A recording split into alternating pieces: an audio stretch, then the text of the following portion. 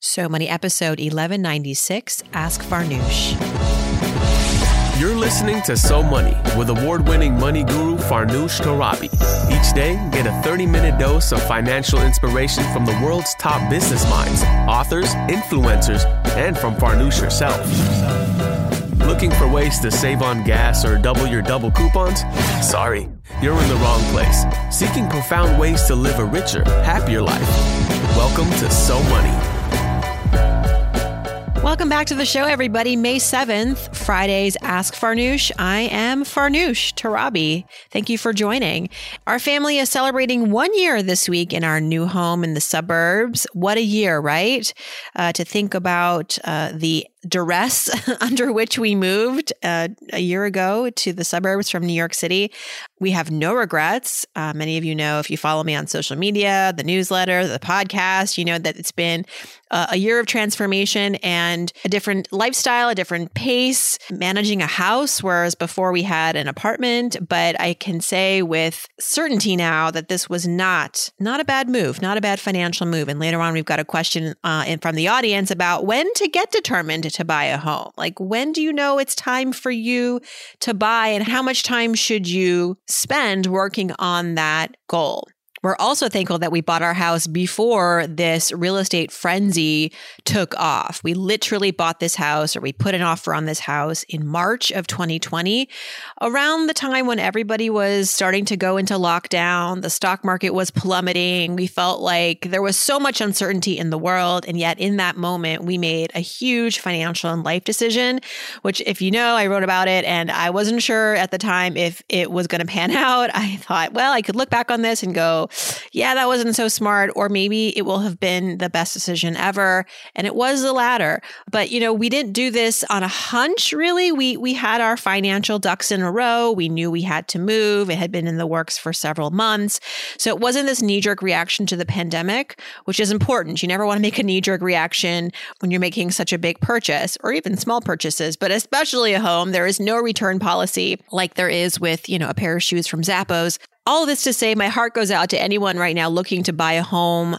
I don't feel so bad for sellers, because y'all are like you're making out like bandits, and good for you. Go have that retirement of your dreams. But buyers, my goodness, you know, I do think that what I'm seeing in our neighborhood and in our town is similar to around the country. There was that funny video that I posted on Instagram, this parody of the real estate market, comparing it to auction for an apple, just a plain apple going for, $120. And it is a hyper emotional time right now for so many buyers. There is not enough inventory. That's the real big problem. A lot of people wonder, what's going on? It's inventory. It is a low supply and a much higher demand. It's historical how low inventory is. And of course, the low interest rates are spurring interest in home buying. And of course, the pandemic and this new normal of how we're working and where we have to be to do the job that we have. We don't have to be necessarily in New York City or in San Francisco. So a lot of people are migrating. But you know what I thought was interesting? The biggest migration out of New York City, or I should say out of Manhattan, a lot of people thought, maybe it was like Florida. A lot of people moved to, the Hamptons. Ooh, fancy. Brooklyn. Brooklyn is on fire right now. I just saw a listing for a 1,400 square foot home. It's 1,400 square feet, y'all. It has 3 small bedrooms, an average size kitchen, a nice backyard in a very cool, hip area of Williamsburg. I'll give it that.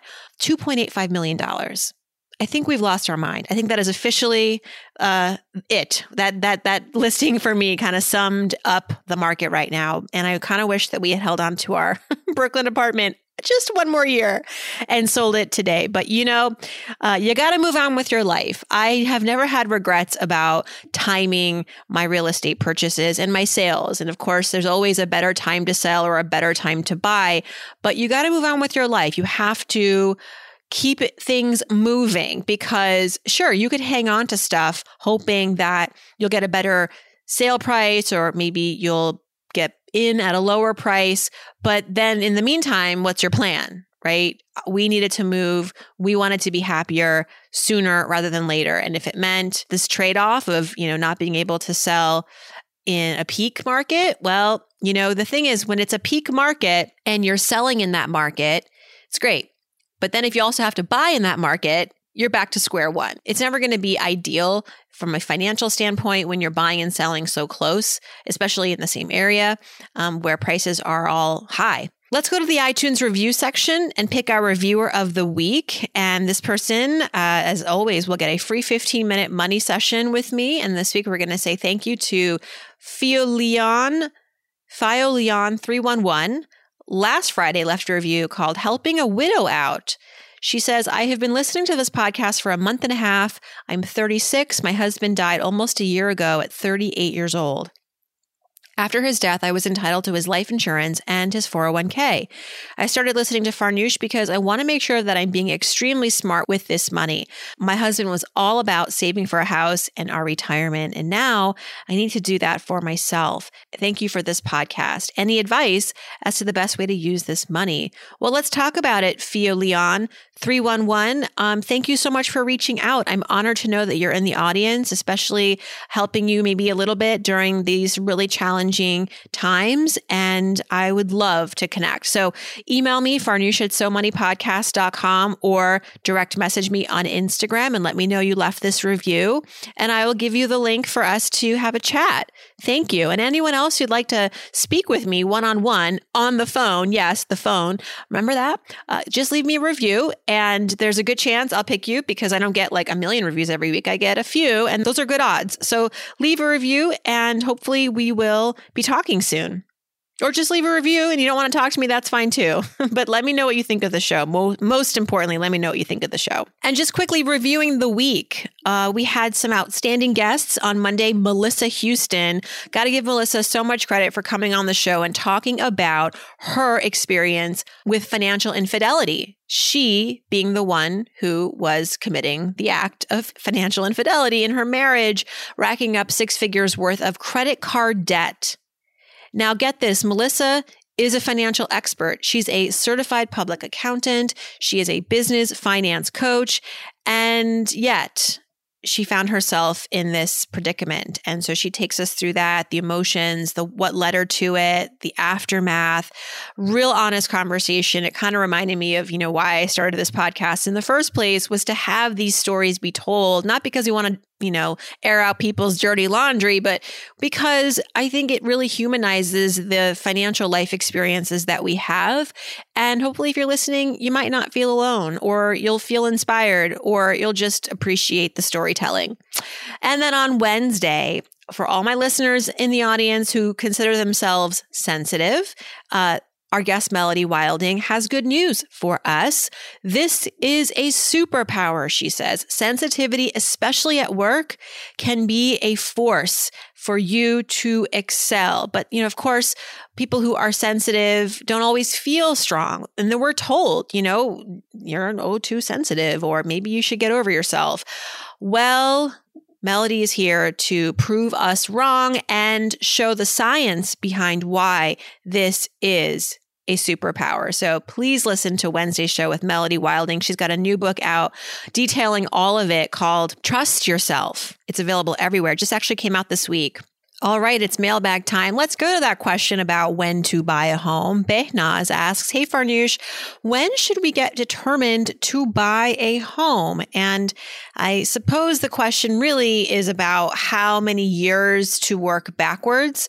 Everyone's timeline is going to be different, but I think it first helps to understand what will be required of you to buy a home, or what will be required of all of us listening on this podcast to buy a home. For the most part, if you've got a boatload of cash, you can probably skip to the next question. But for a lot of us, we're going to have to finance the purchase, which will require a down payment and getting approved for a mortgage. So this is what you'll need to have. When I talk about having your financial ducks in a row, you might have all this stuff in a row as I speak, or you don't, and it will take you time. And depending on where you are in your financial life, it could take you 6 months, it could take you 6 years, depending on also what your goals are. Do you want to buy like a starter home? Do you want to buy your forever home? What's your budget? All this stuff will have to be taken into account. But at the minimum, you're going to need cash for a down payment. And I know that you can get FHA loans for, very low down payment, first time buyers. Some of us will qualify. But In this current market, it's going to be a little bit harder to get a home, to get the offer accepted if you're not showing the strongest financials. Sellers are really picky. I mean, obviously they're going to favor cash offers, but they will prefer the buyer with the highest down payment because it is a better sign of that deal probably happening, that person has the money in the bank. They will get the mortgage. There won't be hiccups along the financial process. So I really recommend having, not just also for the ability to be attractive as a buyer to have a higher down payment, because it's good for you as the owner of this home to have more skin in the game, to have that nice chunk of equity as the market fluctuates. The price could be really seller now, but it could plummet. It could go down 10% depending on what's happening in the world. And it's always nice to know when your head rests on the pillow at night that you do still have some equity in your home. You're not underwater. You also want to show that you have money coming in. This is going to be a big part of your underwriting when you're getting approved for the mortgage. They're going to want to make sure that you have a steady job. They'll want a letter from your employer saying we're not going to lay you off tomorrow. And the bank will also want to see about 2 years of tax statements. Same goes if you're self-employed, because that's also an indicator of your business's strength. Are you profitable? Are you making money? They're going to want to see a balance sheet. They're probably going to want a letter from your accountant or whoever does your bookkeeping. And credit score. Your credit needs to be good if you want to get a good interest rate. Right now, the best interest rates are going to those of us with credit scores in the healthy 700s, 720, 740, 760. If you got that, you will probably get the lowest possible rate. Those are the financial elements. So if you're listening to all of this and you're going, check, check, check, check, check, well, you got a head start, and you might not have to wait the many years to start to feel prepared to buy a home. But of course, the other part of this equation outside of the math is the mindset, right? Do you want to buy a home? Why do you want to buy a home? What are the reasons? Feeling prepared, it should not be because your mother keeps calling you and wondering when you're going to buy that house. It shouldn't be because all your friends are doing it, and so you should too. That doesn't, in my book, those don't really equate to logical reasons why we should want to buy a home or feel the urge to start preparing to buy a home. It's a personal life choice. Do you want to become a homeowner because you want to set down roots?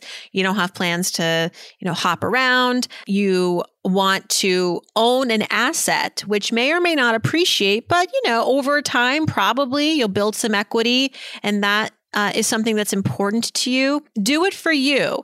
And so in addition to having your financials ready and rocking, you also need to feel like, okay, this is what I want. Start envisioning yourself as a homeowner. It's going to be an adjustment. And so that's also why it's important to give yourself that time. I'll tell you what, when we moved out of Brooklyn to the suburbs, I had already been a homeowner, but it was that jump from city life to suburban life, and also leaving the city, which I had been in for almost 20 years.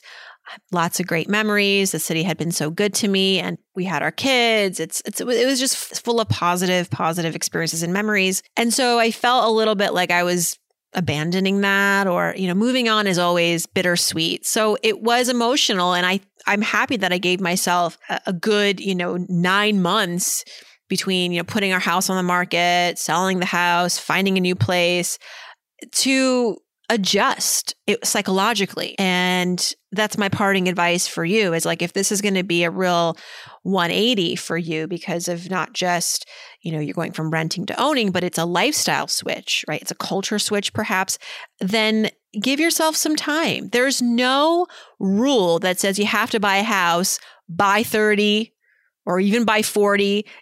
Just do it because it's the right time for you, and you're really the only person who can judge that. But I hope this was helpful in giving you some sense of the things you'll want to prepare for to be ready to become an active participant in the real estate market. Good luck, Behnaz. All right, a retirement question from Natalie. She says, hey, Farnoosh, I'm an avid listener here with an important 401k question. I'm 36 years old, ex-chief of staff for a member of Congress, and now I'm a real estate agent in New Jersey. I still have my 401k with the Thrift Savings Plan from the House of Representatives. I have about $200,000 so far. The TSP has low fees and it is growing, but I can't contribute any longer. My question is if I should transfer that money to a new 401k or a traditional IRA in order to contribute, or should I leave it in the TSP, let it grow, maybe increase risk and wait until 65, or just start a new IRA? I want to make sure I maximize this money and that I have it in the right place for growth. All right. So Natalie, you bring up some really important points here. You want to do something with this TSP. And by the way, for those of us who aren't familiar with TSPs, they're like 401ks. TSP stands for Thrift Savings Plan. It's a tax-deferred retirement savings and investing plan. It's for federal employees, usually the same type of savings and tax benefits that many private companies give their workers through the 401k. The fact that the TSP does have low fees, as you describe, is attractive.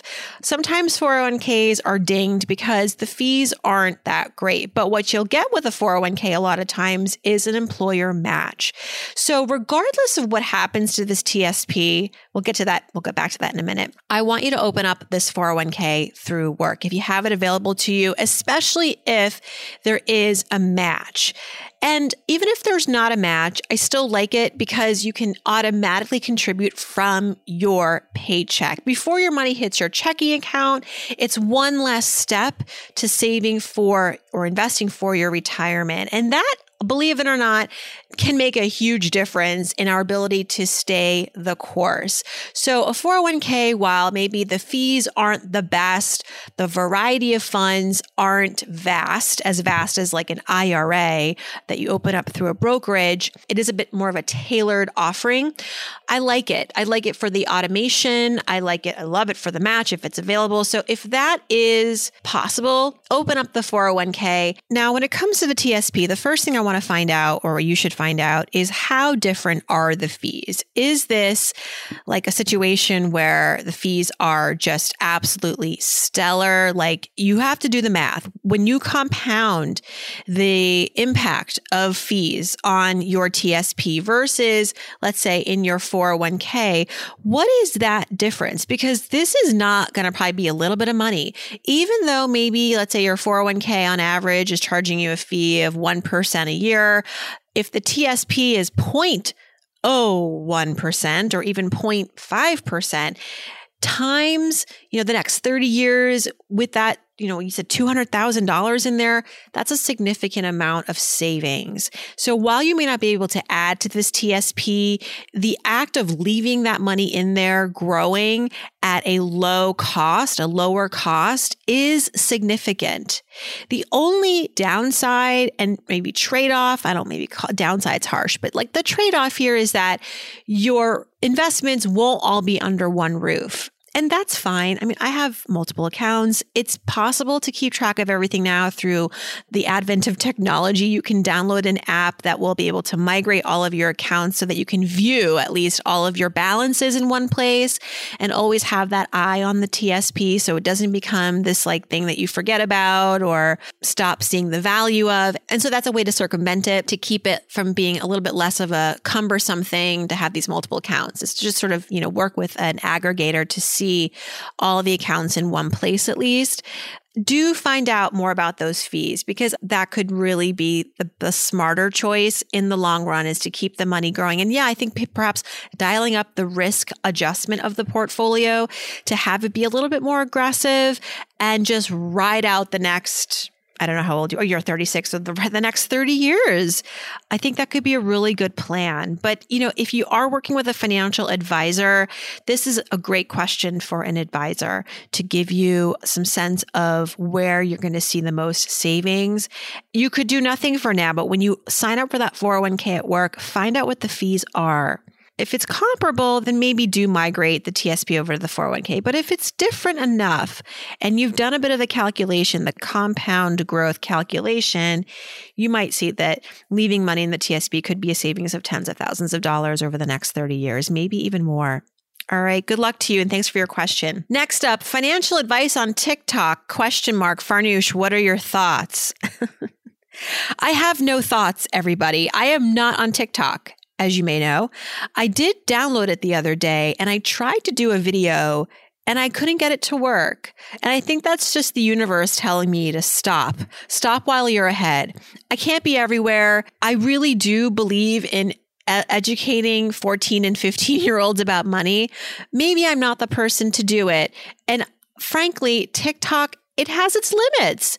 If you're only getting your financial advice from quote unquote influencers, quote unquote experts on TikTok who have nothing else to show for their work, I question that. I think that's kind of dangerous. I believe, like with anything you want to educate yourself on, you should have a diverse approach. A little bit of TikTok, some books, some podcasts, joining a club maybe, talking to friends, watching some videos, going to a seminar. It's important to diversify your educational experience. It's more enriching. There are more chances of filling holes that way, finding out what your true path should be. And there's a lot of charlatans on TikTok, on social media. There are a lot of fraudsters, as on all platforms. So you really need to vet your sources. And if TikTok is going to be the carrot for you to kind of get introduced to money and investing, fantastic. I think it's serving a purpose there, but it should not be your one-stop destination. To be honest, I was afraid of even downloading TikTok for the longest time. And I'm still not sure if I should have it on my phone because, I don't know, you read things.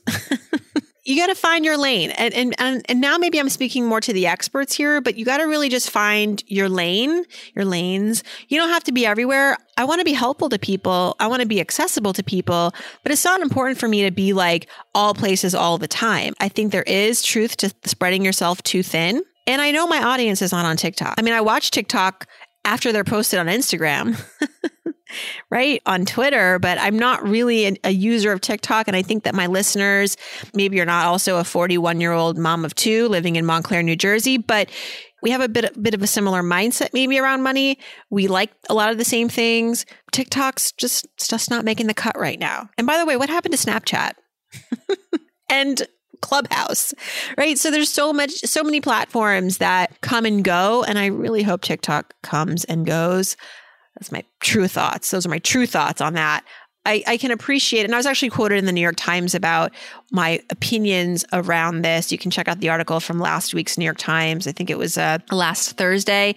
But it was just in an article about how a lot of young people, like 12, 13, 14-year-olds in this country are looking to TikTok for investing advice and getting in on the excitement, which is great. More people that can get educated about investing at a young age, I'm all for that. But let's hope TikTok is really more of a launching pad for them to get into some more serious, thoughtful, factually correct material and platforms around money and investing. So those are my 2 cents. So thank you for listening to my TED Talk on TikTok. Last but not least, Kathy says, hey, Farnoosh, I don't like to read books or attend conferences. Do you have any alternatives on how to learn how to invest for a person who is afraid of investing because of maybe losing money? And I have no idea how to manage my 401k. I really suck at investing. Well, first of all, Kathy, do not allow these imposter syndrome thoughts to be taking up space in your head rent-free. It's not that you suck at investing. It's just that you're not participating in investing. No one expects you to be excellent at investing before you start. If we all had to wait until we were knowledgeable and excellent, we would not have any money for retirement. We would not be growing any of our money. And so the point is not to become intelligent about investing before you start. The most intelligent thing the most important, the most intelligent step you can take when it comes to investing is starting, even when you don't have all the answers. Let me repeat. The intelligent move is to start even when you don't feel smart about investing. And the way that you do it is important, right? It's not about like going on Coinbase and starting a Dogecoin portfolio and putting your life savings in that. Although we have seen the headlines everywhere about certain people getting rich off that. That is making news for a reason, people. It is not mainstream. It is completely outlier. And most people are better off starting a diversified portfolio that invests in stocks and bonds and commodities through a workplace 401k, through a Roth IRA, a traditional IRA. I know that's not sexy, and I know that's not going to make the headlines. What I just said is not newsworthy, but it is worthy to you as you're listening to this show to know the truth. It is important. I don't want to be, another sensational podcast host or TikTok who's making fun of us for having a long game in mind. I can appreciate, the appeal of crypto, but it is not to say that if you don't do it, then you're not smart or you're not really an investor or you're not really in on the trends. Listen, my friend, open up a 401k at work, automatically contribute from your paycheck. Start wherever you can. Ideally, work your way up to 10%. Take advantage of your employer match. If you don't have a 401k, no problem. Open up a Roth IRA or a traditional IRA at literally any bank or brokerage that you like. I like robo-advisors because the fees are less than a human being managing your money. If you go to a portfolio manager to do it, it's going to be more expensive. But if you go to like any of these websites that we talk about on this show, and I'll list them again, there's Wealthfront, Betterment, Ellevest, Charles Schwab, Prudential, Vanguard, like pick your flavor. Most of them have a 0.3% cost that is taken from all your assets under management every year, regardless of whether you make or lose money, but it is significantly less than working with a human. And the technology will build the most beautiful portfolio for you after taking into account your needs. You're going to ask, like, when do you want to retire? What's your risk tolerance? You can actually say in a lot of these questionnaires that you don't want to take a lot of risk, and they'll bake that in. You don't have to feel intelligent about investing before you begin investing. In fact, that is the dumbest thing you could do. The smart thing is to know that you have to start early, you have to start, and that there are vehicles out there to help you start responsibly and get you on track. And along the way, you can continue to learn. I mean, we are all building the plane as we are flying it. I am still learning about investing, but I tell you what, I'm not waiting to put my money in the stock market because I believe in the long game. I believe that if I start today with a little bit of money and let it ride for 20 years, then I'm going to end up better than I am today. Than if I even wait 5 years to start, because the compounding really works best when it has time on its side. The only thing that would be a bummer is if you let this mindset be a roadblock for you to investing. And that's our show. Thank you so much for joining. If you have any questions for me, the best way to get in touch is Instagram. Follow me there at Farnoosh Torabi. Send me a direct message. You can also go on the website, SoMoneyPodcast.com, and click on Ask Farnoosh. Leave a voicemail, send in a question. I really look forward to hearing from you. Send me your questions. We need them. You produced this episode. This is your show. This is your time to get the knowledge you want. I hope your weekend is so money.